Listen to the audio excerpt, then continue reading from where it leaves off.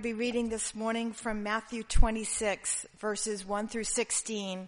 And there is a Bible in front of you in the pew racks if you'd like to follow along. And we're going to stand for the reading of God's Word.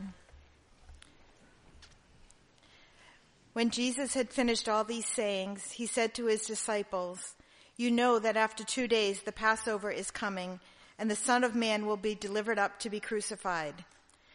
Then the chief priests and the elders of the people gathered in the palace of the high priest, whose name was Caiaphas, and plotted together in order to arrest Jesus by stealth and to kill him. But they said, "Not during the feast, lest there be an uproar among the people." Now when Jesus was at Bethany in the house of Simon the leper, a woman came up to him with an alabaster flask of very expensive ointment, and she poured it on his head as he reclined at table. And when the disciples saw it, they were indignant, saying, "Why this waste? For this could have been sold for a large sum and given to the poor." But Jesus, aware of this, said to them, "Why do you trouble the woman? For she has done a beautiful thing for me. For you will always have the poor with you, but you will not always have me. In pouring this ointment on my body, she has done it to prepare me for burial. Truly, I say to you, wherever this gospel is proclaimed in the whole world, what she has done will also be told in memory of her." Then one of the 12, whose name was Judas Iscariot, went to the chief priests and said, "What will you give me if I deliver him over to you?" And they paid him 30 pieces of silver. And from that moment, he sought an opportunity to betray him. Go ahead and keep your Bibles open, if you will, to Matthew 26, and let's pray together and ask God to meet us as we look together at His Word.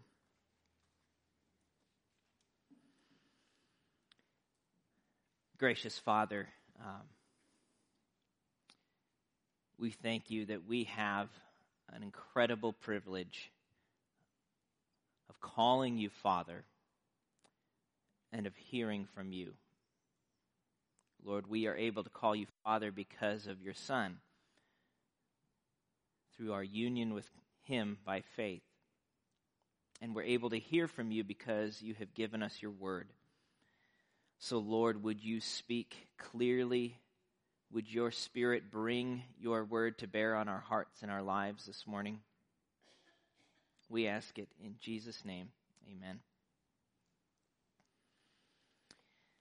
When I first arrived on the pastoral staff at College Church in Wheaton several years ago, I had the privilege of serving under a man named Todd Wilson as my supervising pastor. Todd was an associate pastor at the church. I had known him when I was there as a student at the college and then an intern at the church earlier. He's one of those guys who is just ridiculously smart. Like you're kind of just jealous being around them because they're just wise. Some of you know John Beckman, who used to attend here. Todd and John were classmates at Bethlehem Bible Institute in Minneapolis, and Todd did a couple of degrees at Wheaton, then went on to do his PhD in New Testament at Cambridge University in England, which, if you're in the New Testament studies realm, is kind of like an engineer doing their PhD at MIT, or a business professional doing their doctorate in business at Harvard or something like that. It is the most sought after university in the field of New Testament studies. So when Todd completed his degree at Cambridge, and one of his fellow scholars asked him what he was going to do next, he told them of his plans to go back to Chicago and be an associate pastor at a church. To which his friend replied something along the lines of, "Well, that's a waste." I mean, you have all of this intellect, all of this skill. You have one of the most sought after degrees. You could be a university professor, a seminary professor. You could be known for research and books and all of these things. And you're going to be an associate pastor? mean, pastoral ministry is what people do when they can't get into Cambridge. That's been said. Not making those ideas up. What a waste. What a waste.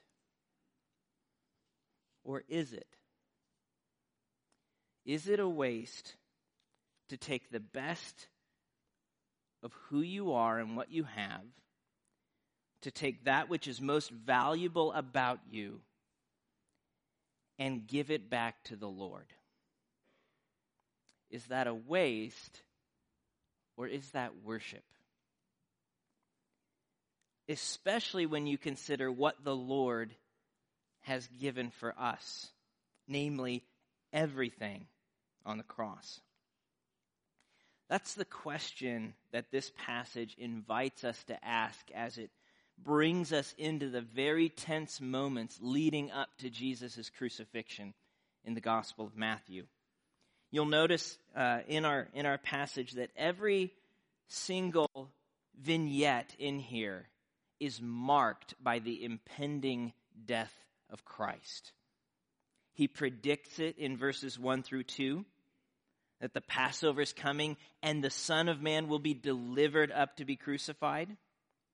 The chief priests and elders plot it in verses 3 through 5. The woman with the alabaster jar prepares him for it in verses 6 to 13, and Judas is paid to make it happen in verses 14 to 16. The imminent death of Christ on the cross is the dominant theme of our passage, and it will continue to be the dominant theme of this story up until his crucifixion in chapter 27. And yet we also see in these verses a contrast in how people respond to Jesus as his crucifixion approaches. What different people do with him, the responses which reflect different values for Christ.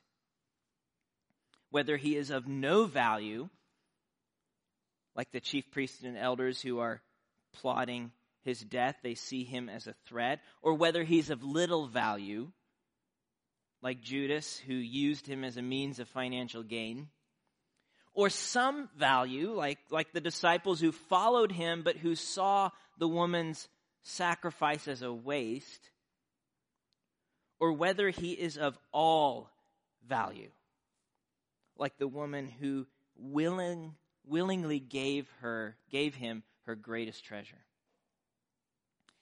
So this morning, as we see Jesus moving closer and closer to the cross, where he's going to willingly give everything for us, the question I want us to ask, what is it we are willing to give him in response? What is it we're willing to give him in response? And the 4 different reactions to him in this story are going to help us sort through that question.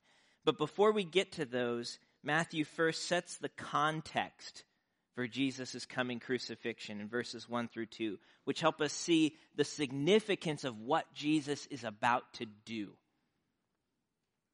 So verse 1. When Jesus had finished all these sayings, he said to his disciples, "You know that after 2 days the Passover is coming, and the Son of Man will be delivered up to be crucified." This is now the 4th time in Matthew's gospel that Jesus has told his disciples that he is about to be killed. Not just by anybody, but through Roman crucifixion. So he's going to be delivered up, that is, the Jews are going to hand him over to the Roman authorities for public execution. It's not just that he's going to be lynched somewhere in a dark alley and taken care of. He's telling them it's going to look like this. He knows it's coming. It's what he came to do. But he gives us a little hint of why he came to do it when he connects his coming crucifixion with the Passover celebration of the Jews. So Passover Many of us are familiar with it in different ways, but Passover was a holiday that the Jews celebrated each year. It was a commemoration of the day when God rescued Israel from Egypt in order to make them his special covenant people and to bring them into the land he had promised to their forefathers. We read about those events in the Old Testament book of Exodus. So think 10 plagues, crossing of the Red Sea. Don't think Charlton Heston, that's just distracting. But, all of that whole story, that's what the Passover is related to. But the Passover specifically deals with the 10th plague among those, the plague of the firstborn. God told Moses to go to Pharaoh and say to him, Israel is my firstborn son.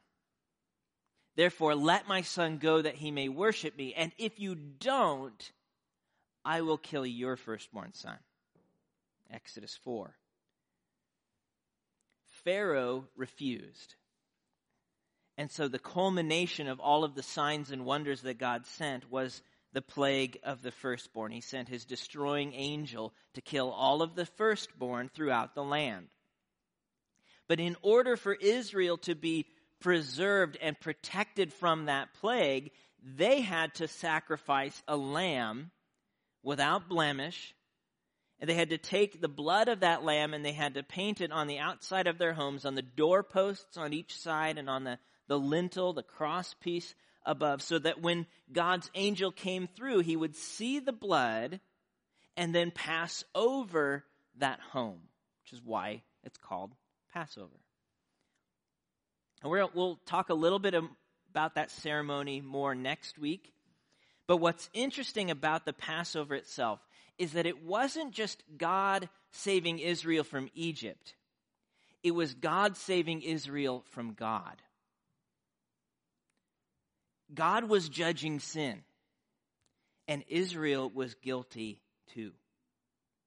And so without a substitute to be offered in the place of the firstborn, and remember that the whole nation is considered by God to be his firstborn, without an offering in place of the firstborn, they too would fall under God's judgment that night.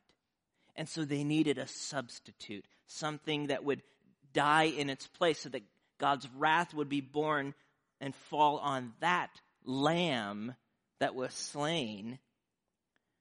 The Passover lamb is sacrificed as a substitute to bear God's holy anger against sin so that his children Israel would be spared of his righteous judgment and have relationship with God. The fact that Jesus is about to be crucified during the Passover feast is no mere coincidence. It is no mere accident of history. It is God's plan. It's the fulfillment of what that first Passover and every subsequent feast after that had been pointing to. A true Passover lamb who would take away the sins of the world. And that's who the New Testament tells us Jesus is. The Apostle Paul in 1 Corinthians 5:7 says that Christ, our Passover lamb, has been sacrificed. He explicitly calls Jesus that. Or think of 1 Peter 1:18-19. It tells us that we were ransomed. We were purchased for God from our feudal ways inherited from our forefathers, not with perishable things such as silver or gold, but with the precious blood of Christ, like that of a lamb without blemish or spot. Passover lamb. And Peter tells us that the blood that Jesus shed was precious. It was precious. That's a word that we use rather flippantly today. We see a picture of a cat on Facebook and we say, oh, that's precious. Or we see our child wearing a new cute outfit from Target or something like that, and oh, that's so precious. They look precious, which is fine and true and so on. But the word itself in its fuller sense refers to something that's both rare and valuable. Rare and valuable. So you think of things like silver and gold. Why do those cost so much? They're both rare and valuable. And so we call them precious metals, as opposed to things like copper or iron or something else. But even more rare, more valuable, more precious than silver or gold, which are perishable, is the imperishable blood of Christ. In fact, there is nothing more valuable on earth than the blood of Christ. And Jesus gave it all. He poured out his blood as the Passover lamb to take away the sins of the world. There's no greater gift he could have given to us than to pour out his precious, imperishable blood. He did it not because we deserved it, but because he loves us. He did it because he loves us.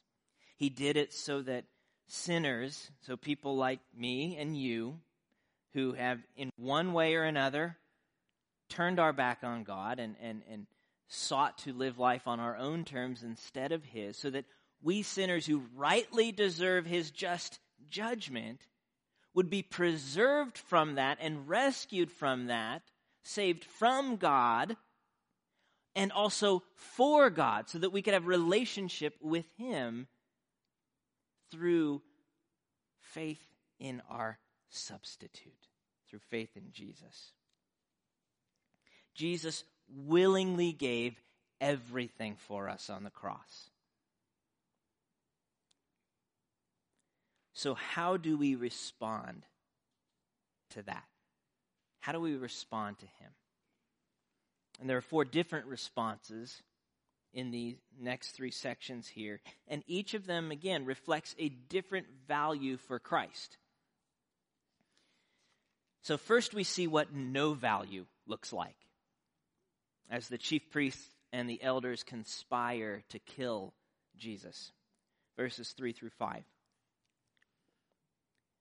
Then the chief priests and the elders of the people gathered in the palace of the high priest, whose name was Caiaphas, and plotted together in order to arrest Jesus by stealth and kill him. But they said, not during the feast, lest there be an uproar among the people. So just as verses 1 through 2 were not the first time that Jesus has predicted his death in Matthew, this is not the first time that the religious leaders have planned it. We see it clear back in chapter 12. But they will be successful this time. Not because they're getting smarter, but because God is fulfilling his plan. And they cannot thwart God's plan. There's deep irony in this part of the story. One author writes, "Though sinful men do their best to thwart the mission of Jesus, they accomplish the very purpose for which he came, and thus fulfill God's will." They think they're going to stop him. They're actually being used of God to finish his work. It's a deep irony. It's a very tragic irony. And it makes you wonder, these are the religious leaders. These are the guys who are supposed to be helping the people of God know God better. Why in the world are they rejecting God's Messiah? Why reject Jesus? Last Sunday after church, Carissa and I took our kids apple picking. It's very challenging to teach a 2- and 3-year-old which apples to pick and which ones to leave on the tree or on the ground that have already fallen there. You know, if we can only fit so many apples into the bag that we paid for, then I'm going to be very picky about which apples are permitted into that bag. because I do not want to spend money on an apple that I'm just going to have to throw away when we get home. Some apples are to be rejected, left on the tree. I do not value that apple enough to spend money on it. Jesus was rejected by the religious leaders because they did not value him enough to take hold of him. It was a value issue. He was not worthy in their eyes. In fact, he was of negative value. He was the one bad apple that would spoil the whole bunch. We've got to get rid of him. And of course, the problem was that they didn't see him for who he truly was, for who he truly is. They saw him as a threat to their power at best, and as a fraud or a phony at worst, rather than as the faithful Son of God, the Savior of their very sins. They had no value for Christ, despite the fact that he gave everything for the world. It is tragic, and it is sad. It's a very sad part of the story, and it's a sad part of the story that continues to this day. Every time somebody says no to Christ, they don't see him for who he is, or else they value something more than they value having relationship with the God of the universe. There's nothing more tragic than that. We pray that God would lift the veil that covers their eyes. And yet there are some who know full well who Jesus is, but instead of worshiping him, try to take advantage of him. And that's what we see in Judas's reaction to Jesus in verses 14 to 16. Now I'm skipping over 6 to 13 for a moment. That's actually the centerpiece of our passage. But that section is bracketed by two very negative examples on either side, the chief priests on one side and Judas on the other. In fact, it's very possible that the event recorded in 6 through 13 happened before Passion Week, if we go with John's chronology in the Gospel of John, which means that Matthew and Mark have placed it here thematically in order to draw attention to the contrast, the different reactions to Jesus. They want us to see, here's how some people do it, here's how others, but look at the middle. And so we're going to look at the middle, but I want us to see the other side of the contrast first, namely Judas. You'll notice in verse 5 that the chief priests and elders had decided not to try and arrest Jesus during the Passover festival. The reason is because during festivals like Passover, the population of Jerusalem would swell to 4, maybe 5 times its size, which made it kind of ripe for revolution if their little plot goes sideways and the people decide to take Jesus' side. And so, not a good idea. The timing's bad for their little secret plot. But then along comes Judas with an offer that's too good to refuse, which again is pretty ironic. Both Judas and the priests and elders think they're working against God. Both are being used by God to accomplish his plan at just the right time. So what is Judas doing and why? The why part of that question has, for some odd reason, been rather debated over the centuries. And not a few people have looked for ways to kind of defend Judas.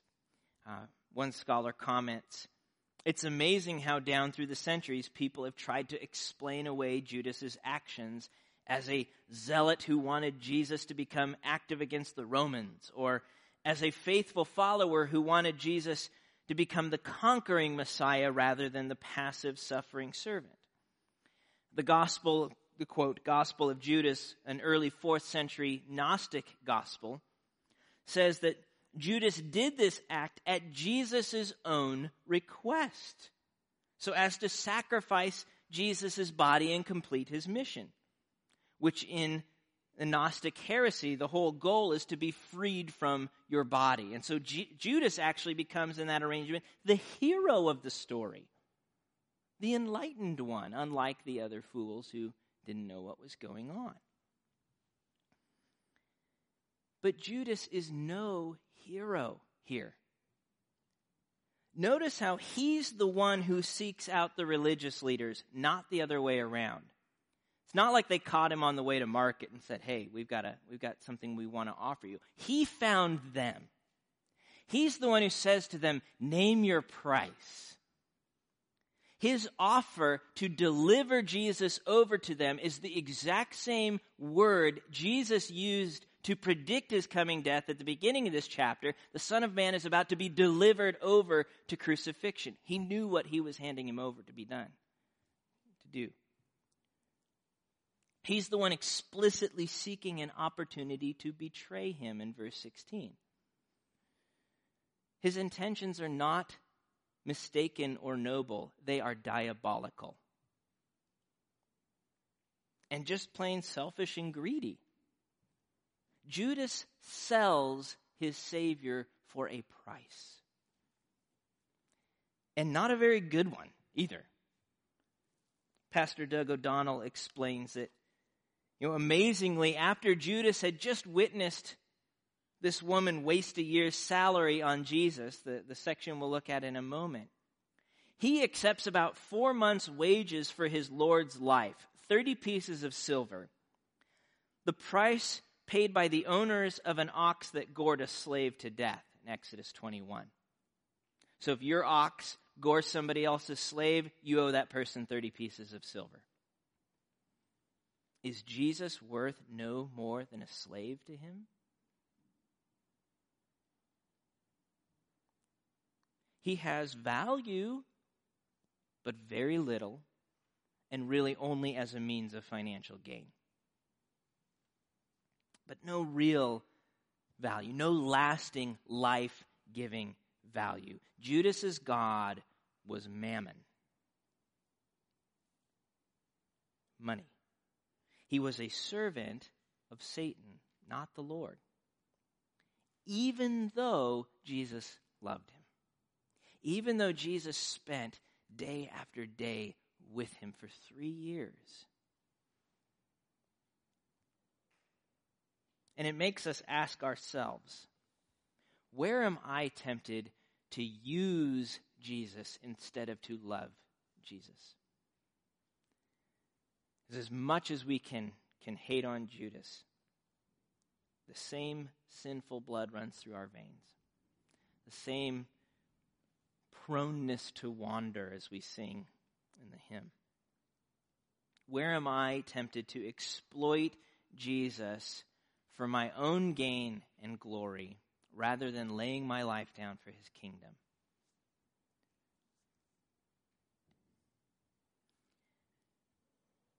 We see 2 other reactions to Jesus in this passage, 2 other pictures of value for him in the central story. And the most important one of those is, of course, the woman with the alabaster jar. Look with me at verses 6 through 7. Now, when Jesus was at Bethany in the house of Simon the leper, a woman came up to him with an alabaster flask of very expensive ointment, and she poured it on his head as he reclined at table. Now, this scene is very different from the one just before it, where the chief priest and the elders are gathering in the palace of the high priest. Here are Jesus and his few followers in the house of a leper. Simon the leper. We don't know anything else about Simon. It's most likely that he had been cured of his leprosy, maybe by Jesus, because otherwise to be in his presence would make one ceremonial unclean and frankly unhealthy.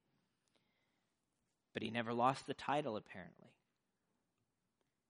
And as they're eating, a woman, we're not told her name in Matthew or Mark, but John does actually tell us who she is. Her name is Mary, the sister of Martha, the brother of Lazarus. she comes and she takes an alabaster flask, which was itself very expensive, made of kind of a soft stone that looked like marble. It was imported from Egypt. And she broke the top of it off while Jesus is reclining at the table, which is kind of hard for us to picture. Now, they didn't pull up a seat to the table. They kind of laid sideways and ate. It's just how they did it. And as he's doing that, she comes up and she pours out on him every drop of this very expensive ointment. Mark tells us it's made of pure nard, which means nothing to us. But it's a lot more expensive than Chanel No. 5. We can put it that way. It would have been imported from India, and it was worth, Mark tells us, 300 denarii, roughly a year's worth of wages for the average laborer. So I guess if you had to put a price tag on today's market, I don't know, 30,000, something like that. We don't know where she got this, if they were a wealthy family or if this was the family heirloom. We do know that she took it and poured all of it on Christ's head as he sat there eating his meal. It was a lavish gesture of love. Too lavish in the eyes of the disciples. Verse 8. When the disciples saw it, they were indignant, saying, "Why this waste? For this could have been sold for a large sum and given to the poor." Now, the disciples no doubt valued Jesus. They have been following him and learning from him, ready to serve him. But to spend something so valuable on a single act of love and worship, that seemed like a waste. I mean, if you want to do something with that, something that valuable, sell it and give it to the poor. Which sounds kind of like a rather pious, reaction. And it was probably a genuine reaction for some, though we know from John 12 that Judas was particularly mad. Because if you sell it to the poor, the money goes into the purse, and he was the keeper of the purse, and he used to help himself to it on occasion. Now, Jesus loves the poor. And Jesus calls his people to love and serve the poor. But he says to his disciples here, no, Mary has it right. What she did was not a waste. It was worship. It was worship. Verse 10. But Jesus, aware of this, said to them, "Why do you trouble the woman? For she has done a beautiful thing to me. For you will always have the poor with you, but you will not always have me." Jesus is not minimizing the value of caring for the poor here. He's magnifying the value of worshiping him. And this is an important difference. I mean, in this story, he's not going to be there much longer. He is about to be handed over, crucified, buried. He will raise, but then he will ascend to heaven. He will not be there much longer for them to kind of express this kind of love and devotion in person in such a generous and sacrificial way. And so in Mary's eyes, Jesus is worth every drop of that perfume. He was all valuable. There was nothing to compare to him, nothing more worthy than to spend all that she had on than this act of worship to him. So beautiful and fitting was that extravagant offering that Jesus tells the disciples in verse 13 that she's going to be remembered for it wherever the gospel of the kingdom is preached. And isn't it interesting that we're remembering her for it today?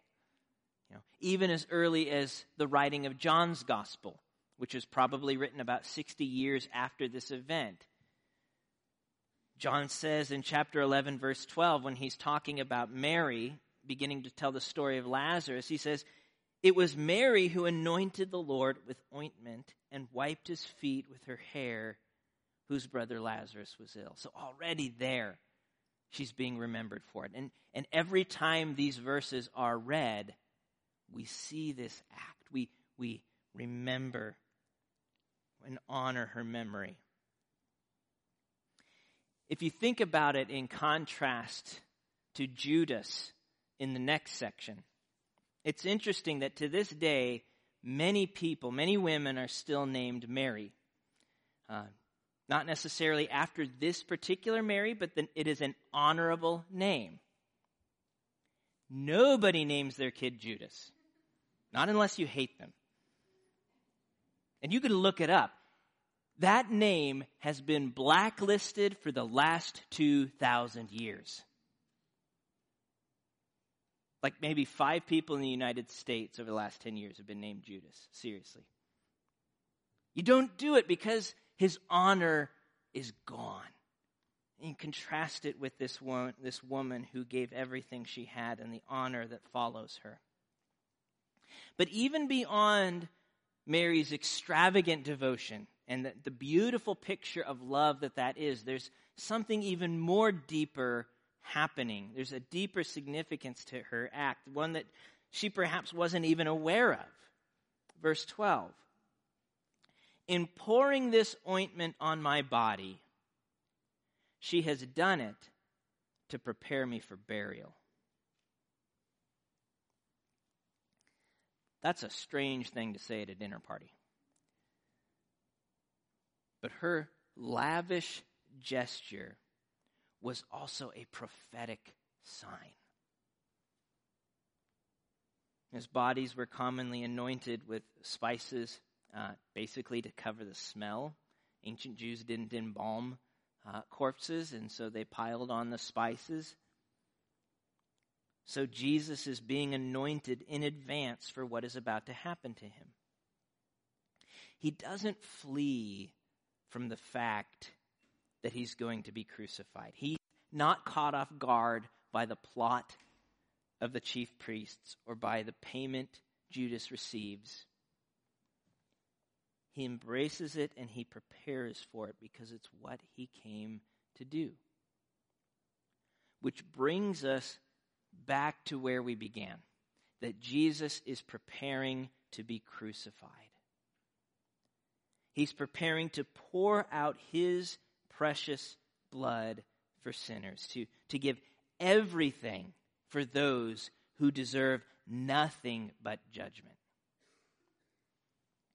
to offer forgiveness and reconciliation to God for those who cling to him in faith. He's willingly giving everything for his people. And so, once again, the question, what is it that we will give in response to him? How valuable is he? How worthy is he in our response? The world will tell us, in fact, sometimes our Christian friends will tell us that spending the best of who we are and what we have in devotion to Christ is a waste. That being religious or doing good, that's nice, but it's more of a spare time thing, kind of in the hobby category. Jesus wants you to have a life, right? He wants you to have fun, and so if you get too serious about these things, you're not going to have fun, apparently. It's going to interfere. That would be a waste. But is it a waste for someone to turn down a once-in-a-lifetime job offer because of the impact it will have on their marriage and their family and their commitment to Jesus to be a good spouse and a good parent? Is that a waste? Is it a waste when a young woman says no to dating the hottie who's been eyeing her because he doesn't know or love Jesus? even if it means that she's passing up stability, even if it means she might never get married. Is that a waste? Was it a waste for Garrett and Julie Van Wagenen, the missionaries on the back of your worship folder this morning? Was it a waste for them to sell their nice home and their car, to quit good jobs, and move themselves to one of the poorest countries in the world to care for 17 orphan girls? That's not a move you make to ascend the corporate ladder. Corporate America doesn't have a category for that. Suburbia doesn't have a category for that. Jesus has a category for that. He calls it worship. Was it a waste for Dr. Rick Sacra to spend the best years of his medical career, the best of his medical skills in Liberia? He's an accomplished doctor. I didn't realize how accomplished he was. On the faculty of UMass Med Center, highly respected among his colleagues. Was it a waste for him to go and risk contracting Ebola and actually contract it? I mean, we praise God for his mercy in freeing him from that disease, even as we continue to pray for his health. But would it have been a waste if he didn't come home? If he had died? Lord willing, you'll get to ask him that question yourself in a few weeks. But I can tell you his answer right now. No, it would not have been a waste. It would have been worship.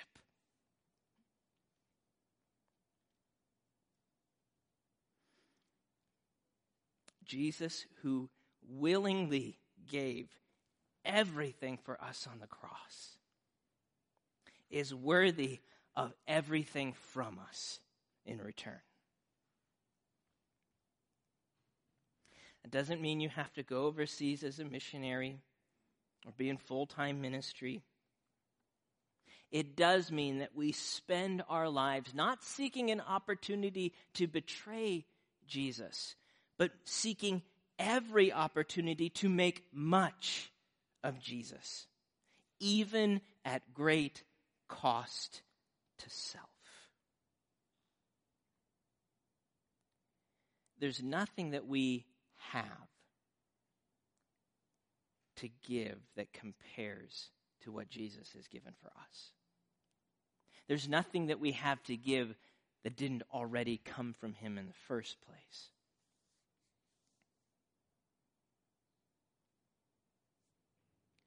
Is it a waste to devote the best of your time, the best of your skills, the best of your money or intellect or experience, the best years of your life to worshiping and serving Christ? Not unless we can say that Jesus wasted his precious blood on us. Let's pray.